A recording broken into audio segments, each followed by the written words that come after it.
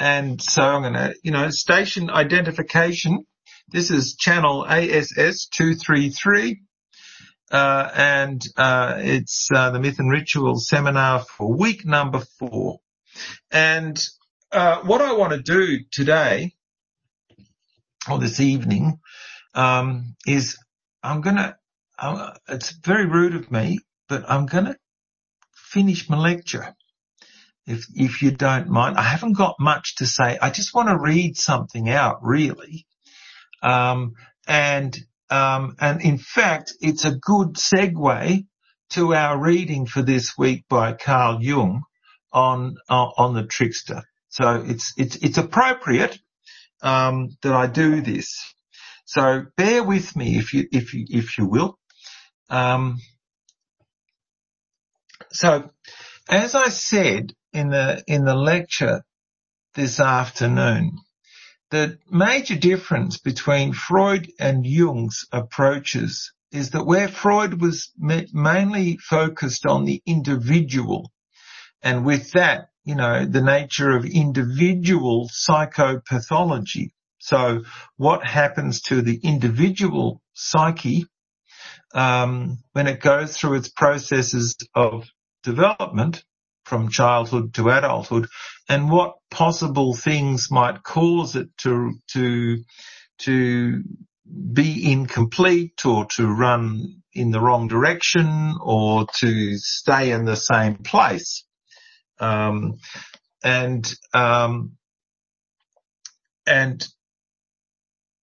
Jung was also interested in individual psychotherapy, but he was interested in the nature of collective representations. Collective representations being a term for how human societies represent themselves to themselves, and how... Hello, Matt. That's all fine. As I just said, Matt, I'm just taking the opportunity to finish my lecture, which I didn't finish today. And so there's how individuals become persons through the mediation of the collective representations. So the role that society and culture plays in the formation of individual consciousnesses. And so what Jung argued is that what we can see operating at the individual level of consciousness, pre-consciousness, the unconscious, as well as the superego, that which is outside the individual consciousness. Jung argued that there's something similar going on, but at the collective level, and that just as there's an individual unconscious, there's also a collective unconscious, and this collective unconscious consists of the archetypes.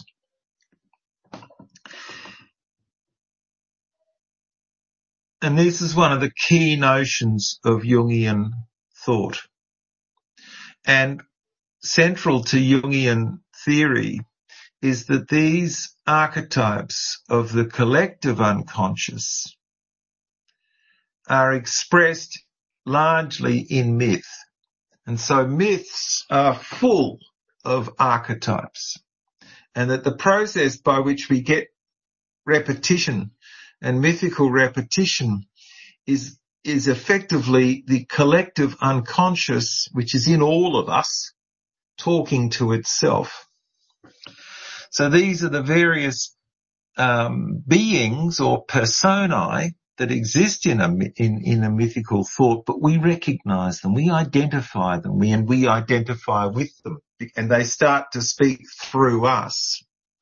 Now, some of these archetypes are really fundamental archetypes, and they are giving expression to our really basic desires, passions, needs, and so on. And they are the archetypes of the mother and the father. And so you'll find mother archetypes and father archetypes in myth. And they're very, very much the simple ones. And then connected to them, though, is the shadow.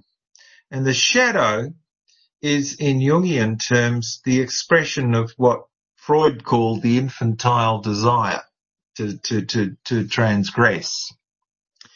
So in that sense, in Jungian terms, what you see in the Oedipal myth is an expression of that shadow archetype and its desire to break the rules.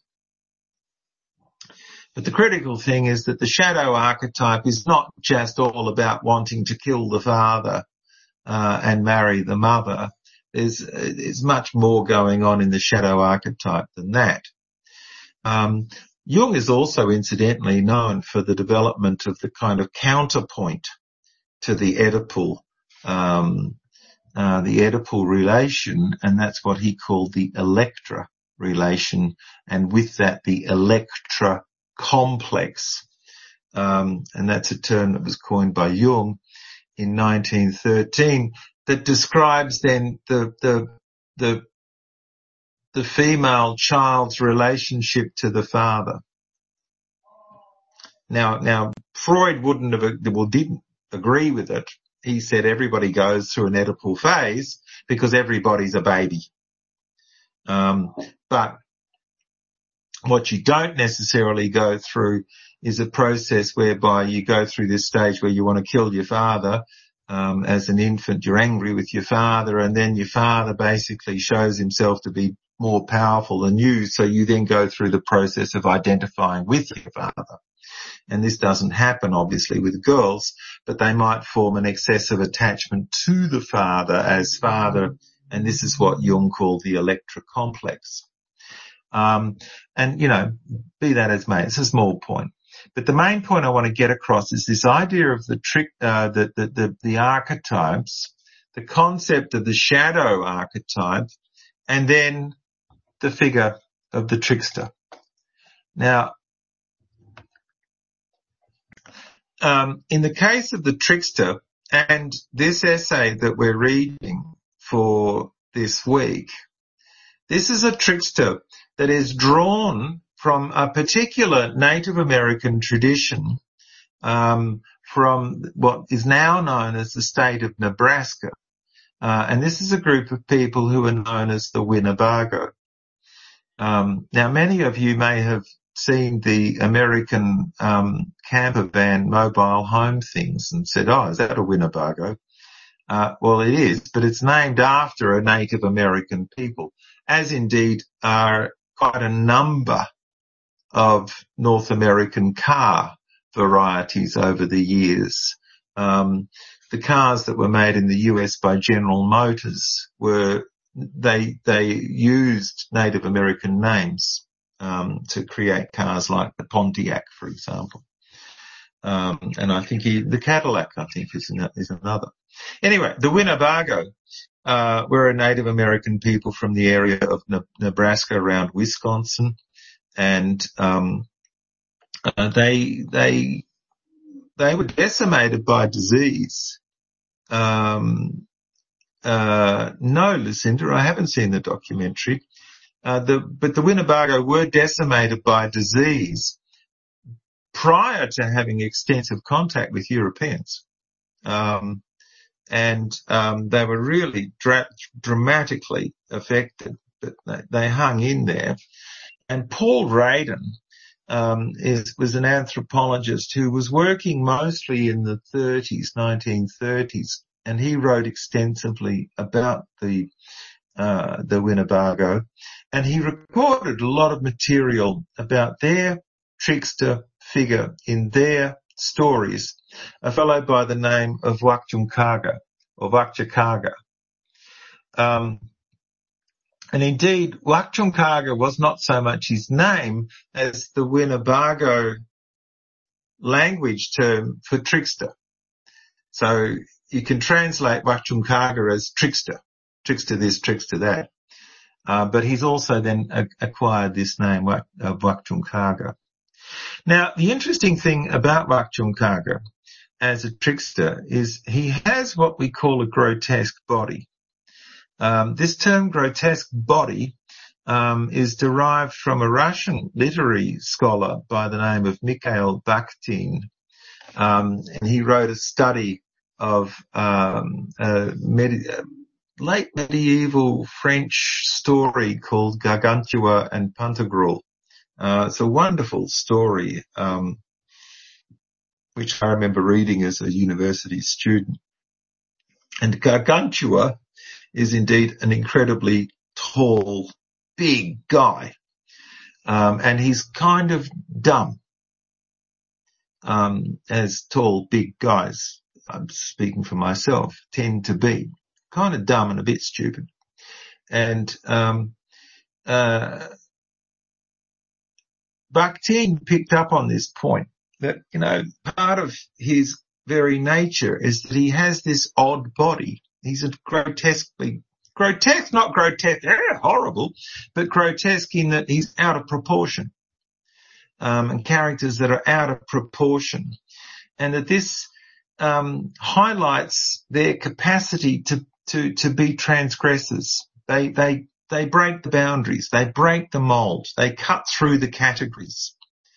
And Gargantua and Vachonkaga too, they're also incredibly simple. They're real simpletons as well. And you read the story from the cycle from Raiden, for example, and Vachonkaga doesn't actually know that his left hand and his right hand are both joined to his body. And so at one point in the story, his left hand and right hand get into a fight with each other. So the hands are doing this because they don't realize that they're both part, and he's saying, ouch, stop it, it's hurting. But he doesn't quite understand that these hands are hands on his own body. He also has, as part of his grotesque body, he has this enormous penis, which is so big that it kind of drags around on the ground after him. So he actually detaches it and rolls it up in a coil and keeps it in a box, which he carries on his shoulder. So Vachonkaga's penis is this detachable, enormous thing rolled up in a coil in a box that he carries on his shoulder, except whenever he lets it out. And there's one of the stories when he lets his penis out and his penis spots a woman bathing on the other side of the river, and she's actually the chief's daughter. And his penis sees the chief's, well, actually, he sees the chief's daughter and says, my word, she's very attractive.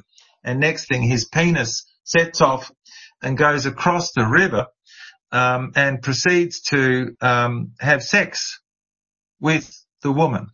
And so the woman is sort of, we could say, sort of impaled by this gigantic penis that's come across the river, and everybody's stopping, they're looking at it, and they don't know what kind of monster this is, and so they're beating it with sticks, and then an old woman comes and she says, no, this is Trickster's little brother. And so you have this sense of the trickster as this character who breaks the boundaries. And the one I just want to read out before I stop is a story from the Trickster cycle recorded by Raiden.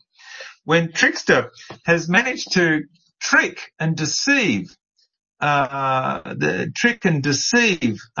ducks into being caught by him and killed. He strangles these ducks, because he wants to eat them. So he's caught all of these ducks, and he's decided that, he's going to make some soup, out of all of these ducks. So he says, he made a fire and cut some sharp pointed sticks with which to roast them. Some he roasted in this manner, while others he roasted by covering them with ashes. I will wait for them to be cooked, he said to himself. I had, however, better go to sleep now. By the time I awake, they will unquestionably be thoroughly done. Now you, my younger brother, not his penis, wait for it, must keep watch for me while I go to sleep. If you notice any people drive them off. He was talking to his anus. Then, turning his anus toward the fire, he went to sleep. When he was sleeping, some small foxes approached, and as they ran along, they scented something that seemed like fire. Well, there must be something around here, they said. So they turned their noses toward the wind and looked, and after a while, truly enough, they saw the smoke of the fire. So they peered around carefully and soon noticed many sharp-pointed sticks arranged around the fire with meat on them.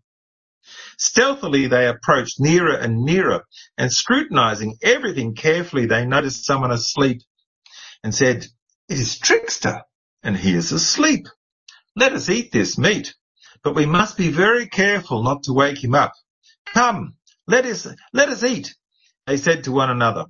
When they came close, much to their surprise, however, gas was expelled from somewhere. Such was the sound made. "Be careful, he must be awake," so they ran back. After a while, one of them said, "Well, I guess he's asleep now." That was only a bluff. He's always up to his tricks, so they went back to the fire. Again, gas was expelled, and again they ran back. 3 times this happened. When they approached the 4th time, gas was again expelled. However, they did not run away. So Trickster's anus, in rapid succession, began to expel more and more gas. Still did they not run away. Once, twice, 3 times, it expelled gas in rapid succession. Such was the sound it made. Yet they did not run away. Then louder, still louder was the sound of the gas expelled. Yet they did not run away. On the contrary, they began now to eat the roasted pieces of duck. As they were eating, the Trickster's anus continued its farting incessantly. And now the foxes ignored it and ate their fill. And then Trickster awoke and discovered that all the meat was gone and that nothing was left. And so he became very angry with his anus. He took one of the sticks that had been in the fire and it was still burning, and he said, "I'm going to punish you for not looking after my ducks." And so with the stick, he poked his anus as a punishment for the fire. And, as Braden says, and that's why the anus has the shape that it has. Okay. You might be horrified. You're thinking, "Oh God, this myth and ritual class that I'm doing, he makes me read readings about people making the world out of their own fecal matter, and now he's telling a fart joke." And all right, you can say it's a scatological unit. But the point why I'm telling is not in order to do scatology and be endlessly talking about poo and farting, but I love the fact that Wak Chunkaga punishes his own anus with a stick.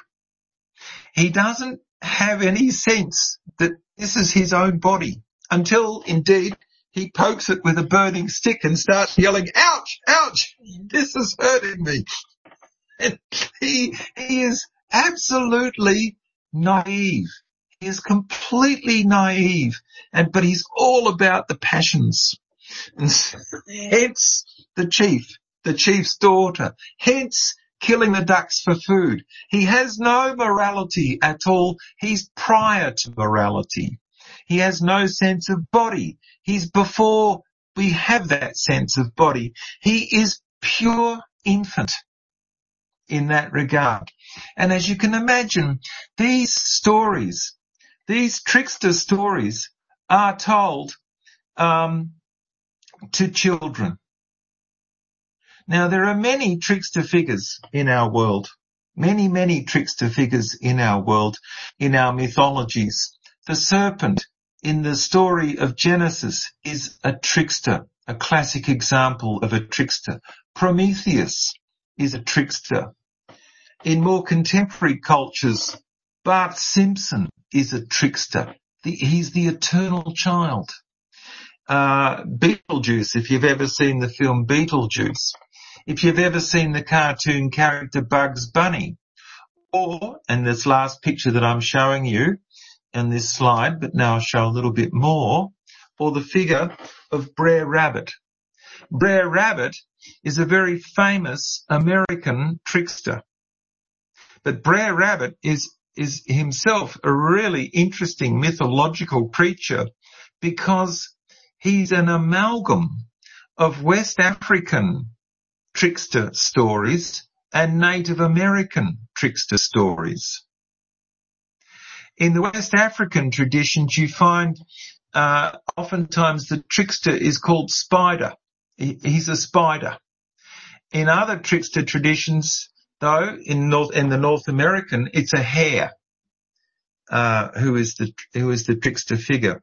Brer Rabbit and all of the stories are a kind of a syncretism of West African and Native American trickster stories brought together, and oftentimes with the same overlapping themes. One of those themes, for example, is the story of a figure who became known as Tar Baby. And Tar Baby was a doll, or made to look like a person, but actually made of tar. And it was created as a sticky trap for Brer Rabbit, because Brer Rabbit went to speak to Tar Baby. Tar Baby didn't say anything, and then Brer Rabbit got annoyed and hit him. And as soon as he hit him, his hand got stuck to Tar Baby, and then he tried to release his hand, but his other hand got stuck, and that trapped him. And then Brer Fox came to eat Brer Rabbit. And so the story goes. Now, that's the version that was recorded by a white American fellow in the late 19th century by the name of Joel Chandler Harris. And he wrote a group of stories that became known as the Old Uncle Remus stories. And Uncle Remus was the character that Harris created as the storyteller of these stories. And it was basically based on the African Americans from whom he collected the stories, because these stories were very strong in a slave population in North America in the 19th century, and this is where they developed. And the thing about Tar Baby is that there are parallels in the Tar Baby story in both West African traditions and also the Native American, except it's not tar, but it's a form of a gum that's used, a sticky gum that's used. And nowadays, people think Tar Baby is a reference to African Americans and blackness, when in fact it never was. It was sticky. It was about the stickiness of Tar Baby. Anyway, that's all I wanted to do, and I've taken too much time, but it tells us key things that I want to say about the trickster. I'm hoping that many of you have encountered the Brer Rabbit stories. Has anyone encountered Brer Rabbit?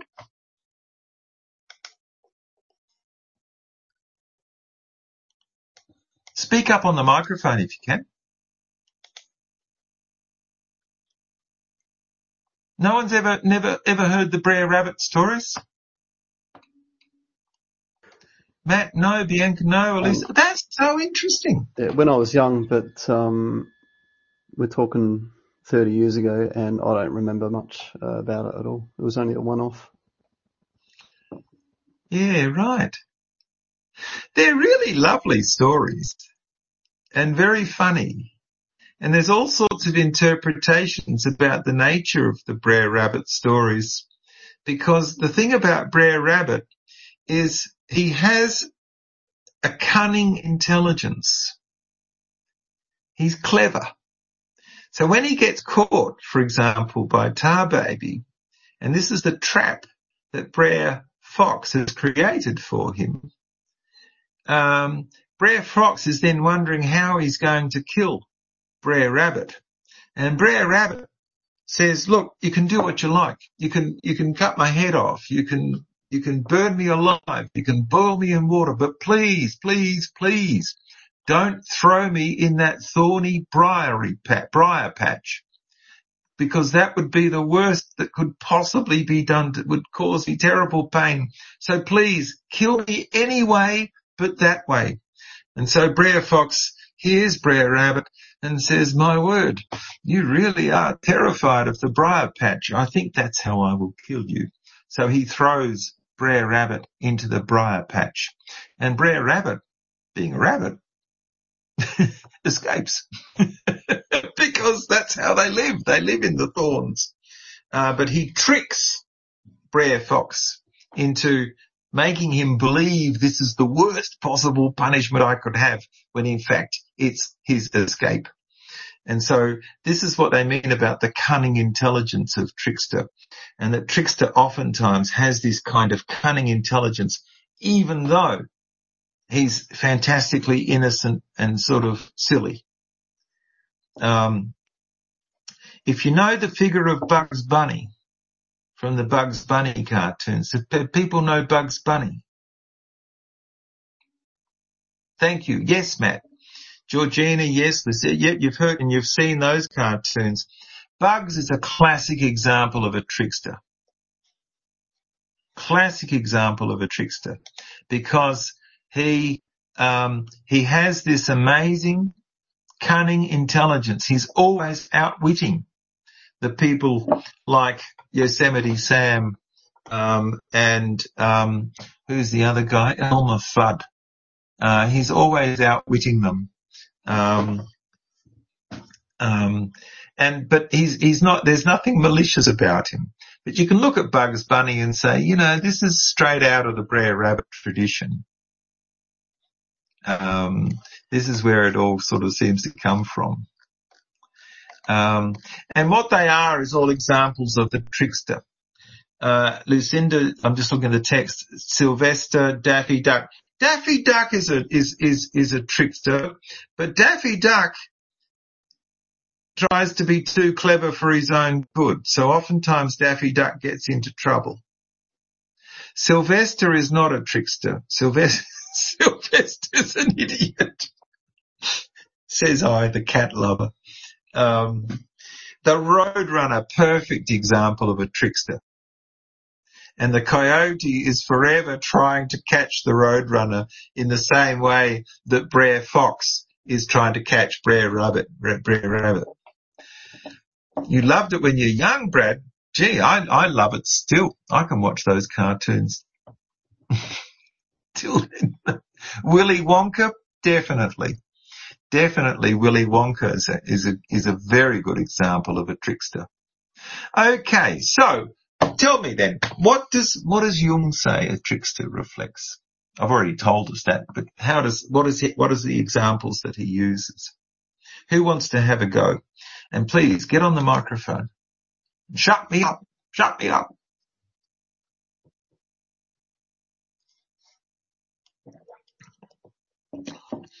Hi, can you hear me? Yes, Lucinda. Hello there. I'll be really polite and put the camera on as well. But I just wanted to say that I didn't really pay much attention to the specific examples, but it just seemed to me that he seemed to be saying that trickster came from our own primordial self, which was a self that was very much as trickster is described, you know, no conscience, no sense of being, no sense of morality really. And then as we developed our human, capacities, then we began to distance ourselves from trickster with myth. So we sort of deride what we used to be. Is that correct, or did I not understand that? No. You've made an excellent point. Okay. And indeed, I would develop and I will actually develop a critique of Jung along these lines, because Jung is saying, he seems to be suggesting very much that just as trickster is a profoundly kind of infantile archetype, those traditions that celebrate trickster are closer to that infantile stage. So, and that when you see the emergence of religion and moral religion, you're seeing, in a sense, the maturation of society. See, I actually had a problem with that. When he says on page 161, these mythological features extend even to the highest regions of man's spiritual development, to me it sounds as though he's saying that our highest level of spiritual development is monotheism, is Western monotheism in particular. And it doesn't actually, and I just finished reading recently the structure of myth, and that is actually, to my mind, more accurate and honest, because it actually says that we are all basically on the same level. We may have, our myths are sort of the same, and it's no measure of intelligence what your myths are, essentially. So. Yes, and hello, Callum. I'll do Eurovision and say, hello, Kiev. Hello. Sorry I'm a little late. I've got workers in and out of my apartment. Someone's balcony fell off the side of the building. So, yeah, you might see people walking behind me as well. So. Sorry, I'm late. And hence you're masked up. Yes, Yeah. James, I think that's great. Only in Kiev. Yes, the balcony fell off. Well, we've been talking about tricksters. Well, it might have been one of them who decided to have the entire balcony fall off the side of the building. I'm not sure. Well, where we were, what Lucinda was just saying, which I thought was very interesting. But Lucinda, you're stealing my thunder. This is where I'm going. Towards Levi-Strauss's critique of the psychoanalytic approaches to mythology. No, don't say oops. No, don't say oops, but it's absolutely on the money, and I'm really pleased that you're kind of thinking along these lines. In some ways, I would argue that DTM kind of sets us up for that kind of critique, which is a critique of the idea that we're looking at evolutionary stages in the nature of people's thought. Those sense of evolutionary stages that say, well, once upon a time there was primitive religion. And primitive religion would be something like Winnebago, cosmologies. And then they got sort of more developed and enhanced, and you see a certain kind of moral turn going on. And we move into then the more moralistic religions. And so it's along those lines, we go from trying to do magic to engaging in faith. So I'm not going to try and make it rain or not rain, because because I know that I can't control the rain. So I'm going to talk about faith, whereas the primitive is saying, oh, no, I can still try and make it rain. But that's a sense of kind of evolutionary stages, which then says, and at a certain point you'll abandon religion altogether. Now, the approach we want to take is to say, no, that's not the case. Now, for somebody like Jung, it's slightly more complicated in his argument. He's not saying we will abandon mythology. It's rather that our mythologies and our collective representations in our mythologies will develop along the lines of an individual's developing consciousness. and that what you do is you become more at home with your archetypal characters and beings and so on. So for Jung, there are certain mythical states. I mean, the shadow never goes away. It would be Jung's point. It's a question of how we deal with it. Now, did anyone pick up what Jung had to say about Christmas and its connection? Yes, Matt. What I gathered, I'm not sure about the connection, but he was sort of talking about how Christmas is a mythology that even the, quote, civilized Western person will celebrate without thinking at all why they're doing it or the purpose behind it.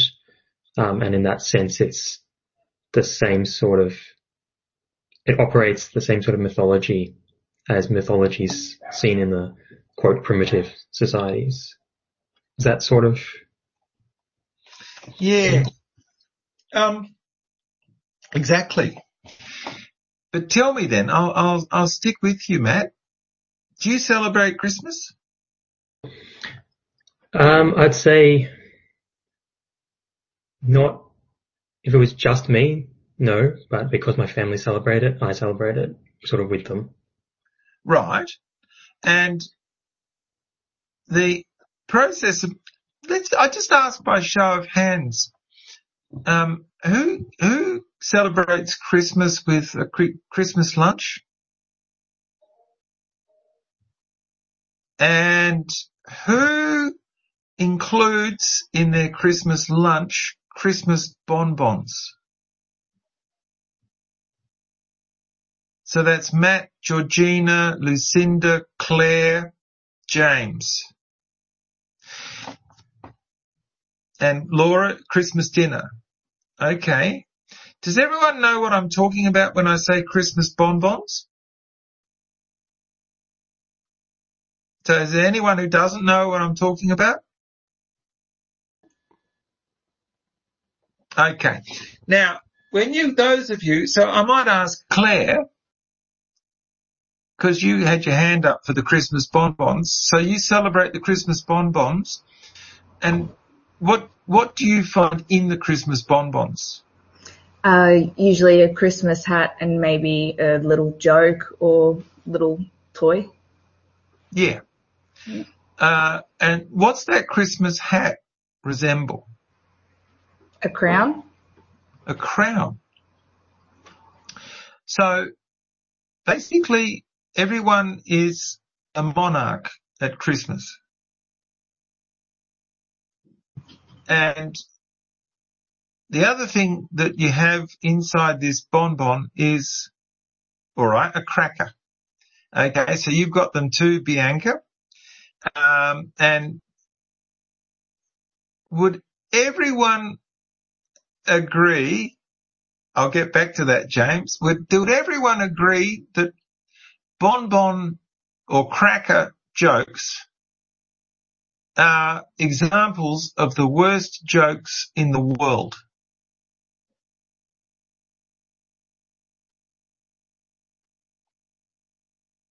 That they rarely elicit a laugh, but they always elicit a groan. Yeah. They're wonderful, aren't they? Horrible. Dad jokes. Oh, be careful, Matt. That's where I get we're getting all edible here. Now, the interesting thing is I would suggest to you that those of you who indulge in these Christmas crackers or bonbons are actually all turning into tricksters. And that what you're doing when you do that is that you give yourself a grotesque body in the form of a paper crown so that you're a parody of kingship. You're a parody of kingship who then tells a bad joke. you look, the sense of naivety and simple-mindedness. You are, James, very stupid.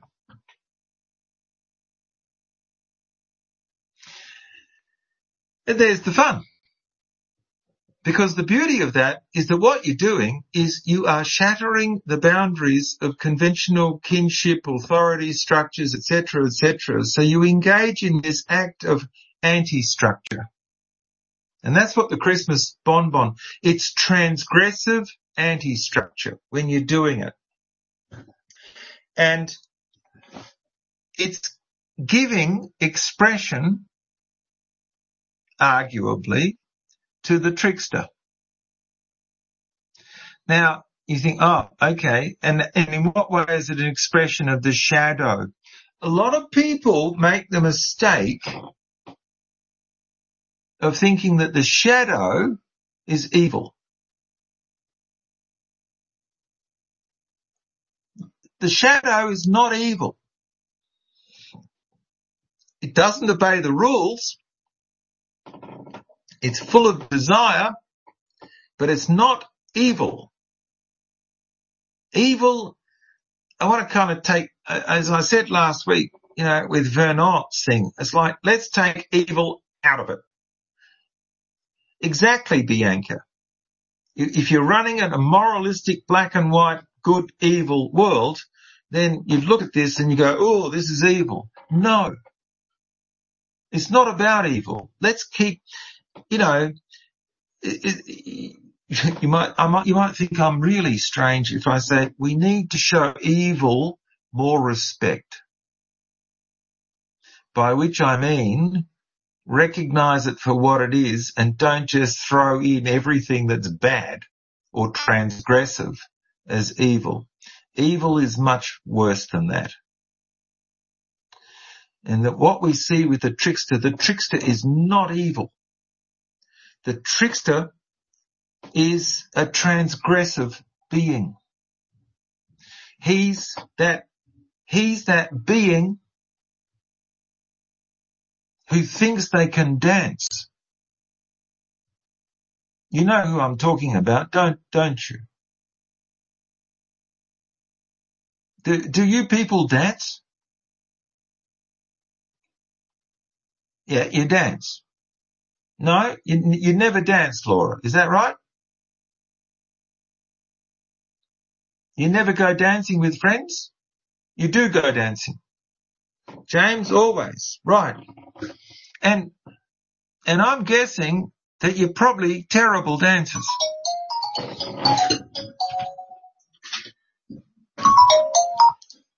I'm guessing you're terrible dancers. I'm not sure because I don't dancing often. No, yeah. I think I never danced before. Yes. James says if there's music I'm in and I look terrible. Exactly. But you're doing it. You're carrying on. James is carrying on like a complete clown. And how wonderful is that? Now, that's what I mean about the transgression. You're breaking the rules, but it's not evil. When it's my dancing, you might start to say, well, hang on, I think we better call in the moral compass here. But that's another matter. But what I'm saying is that if you're dancing and you're partying and you're carrying on like a silly person, that's the trick. That's the shadow. That's the shadow. It's not, ooh, I'm going to do something terribly, I'm going to sleep with my best friend's wife. No, I'm going to dance like an idiot. That's what it's about. That's what it's about. Now, what Jung notes is that the Christmas ritual that we have is based on the Roman ritual called the Saturnalia. And it was a party at that time of the year, the winter solstice basically, and people partied. And so it's not exactly Christmas, it's the whole season, which includes New Year. Is that when Saturn is most visible? I'm not so sure about that, Lucinda, in terms of the astrology. It might well be that it's associated with Saturn and the Saturnalia. Yeah, I would have thought that that's right, James, that varies. But it's more connected to not so the planet maybe as the god.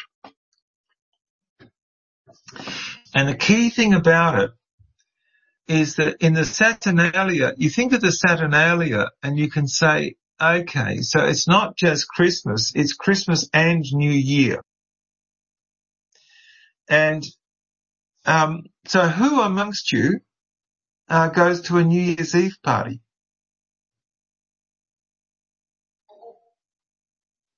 Claire? Yep.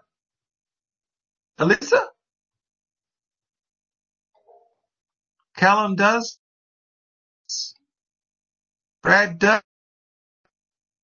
Does Saturn represent Kronos? Ooh. You want to have a look at a guy, no, I'll leave it.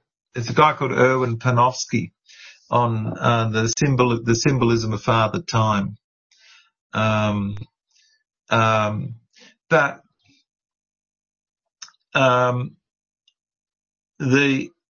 the point now, tell me, and so what do you do at midnight on New Year's Eve? Yes, Mom. We count down usually from 10 to 0. Yep. It depends on what New Year's Eve it is. If it's the 31st of December to the 1st, then yeah, that's what we usually do. But I've also, while living in China, celebrated Chinese New Year, which is a little bit different. They still do the counting, but it's for different. And with the Chinese New Year, I might ask Laura, because Laura, you're in China, aren't you? You're in Shanghai? Yeah. I'm still in Shanghai now. Yeah. And Chinese New Year, you count down? These days not yet, but when the television is on, yes, they will count down, count from 10 to 0, like this, to the I think it's 12 a.m. next tomorrow. Yeah. Mm-hmm. And Lucinda, was it Lucinda who said you kiss?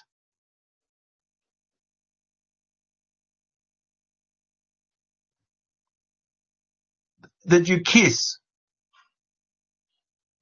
Well, I know that that's the tradition that people kiss at midnight. You know, and you sing Old Lang Syne and all that sort of thing. I'm not really into New Year's, but I know that that's what people do. Yeah, I mean, yeah. And you know, and many, well, when you're as old as me, you've had enough awkward moments. Enough to make you stay home. Exactly. Yeah. But nonetheless, the critical thing though is, and what's interesting is that very often New Year's parties in the Australian tradition, and I think English, American and so on, are fancy dress parties. So there are often times that when you have a fancy dress party, and they're often associated with letting off fireworks. And there's this real sense of eruption, explosion, colour, joy, but also breaking rules, breaking boundaries, that occurs. Now, what Jung is saying is that the Saturnalia, as the Roman feast, was a form of expression of the trickster figure.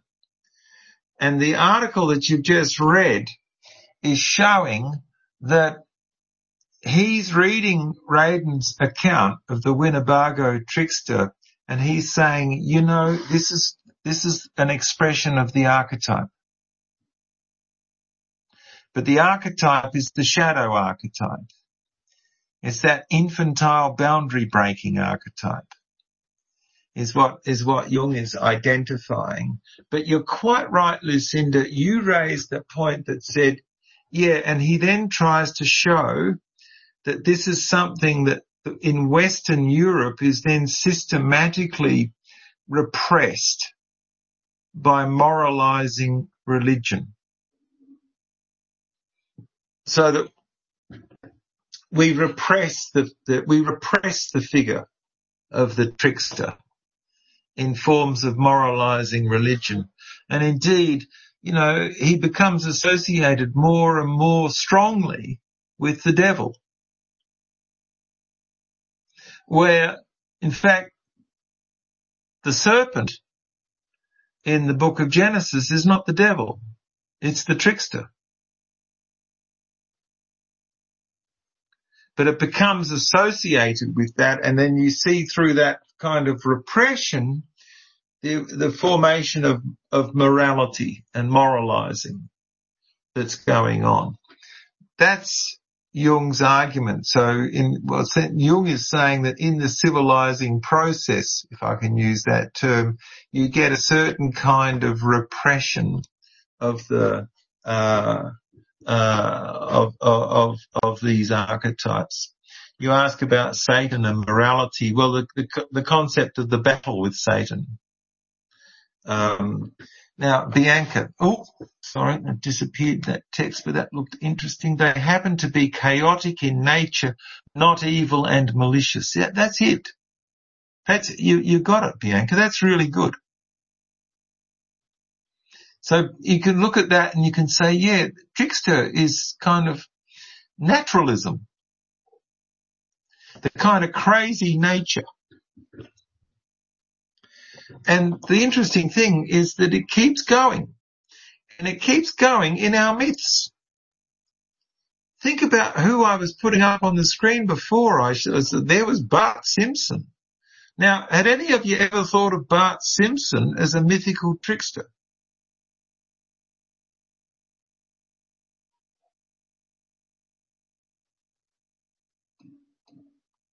No. No, he's a really good example. And what's interesting, if you look at the history of The Simpsons, is that Bart has become increasingly uninteresting to the story makers because they just didn't know what to do with him because he's just a pretty basic kind of a trickster. And The Simpsons has become more and more and more about Homer and Marge, I would suggest, but I haven't been watching it thoroughly. Now this is interesting. In Noongar stories back home, we have a little hairy man we call Wadachel. Willy Wagtails lead little children to them. Yeah, so they're trickster figures, Brad. They're trickster characters. And these are little stories which are told to children. And you kind of look at that and say, yeah, actually, is Santa Claus not a trickster?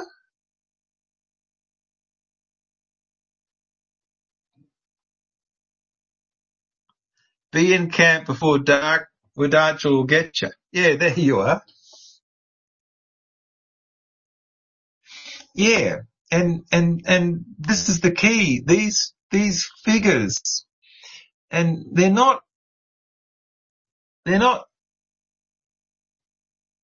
evil dangerous. They're sort of scary dangerous.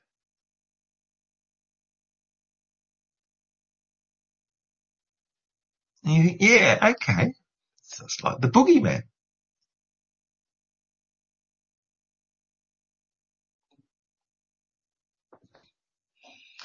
And you have a danger one too? What's that, Brad? Feather.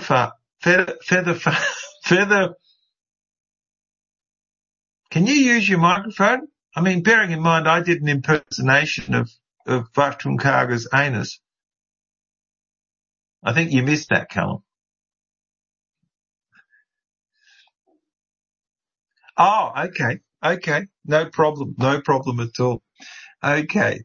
Well, okay. So the main thing I want us to get then from the Jung piece is that the trickster for Jung is very closely related to an archetype. And what Jung would say is, and the reason why we find trickster appearing in so many different mythological traditions is precisely because these mythological traditions are giving unique expression to the general type, archetype, which is the shadow. And that this archetype, shadow, is something of a joker, something of a boundary breaker, something of a transgressor. And what Jung then tries to chart in his paper is the sense of historical evolution. Now, this is where it gets a little bit complicated, and we can get, as Lucinda did, can get a little bit skeptical. But it's just an idea, it's a notion that somehow we repress, which is in the primitive society kind of in your face and out front and up front. It's kind of gets repressed in modernity. But the archetype continues. And we see the archetype continuing through multiple transforms, which include popular culture versions like Bart Simpson, like Bugs Bunny. And then you've got the figure of Brer Rabbit, really interesting from a mythological point of view, very interesting character, because Brer Rabbit combines West African traditions that became American slave traditions with Native American traditions, where you've got a similar kind of figure working. And that these archetypes then, and that this cross-cultural validity would be taken by Jung as proof that these are indeed the archetypes of a collective unconscious. Yes, Lucinda. I just wanted to ask you if you think a lot of people that I know at least are saying lately that what's happening in the world is that because we've repressed so much, particularly in the West, that it's almost like we're having a collective shadow experience. Would you say that there's any truth to something like that? Yeah, that's a very, very, very, oh God, that's a big question, Lucinda. Because what I would say is that indeed, I think what we're in at the moment is a period of extraordinary renewal. Mm. And with that extraordinary renewal going on at multiple levels, and many of them intensely moralistic, really intensely moralistic.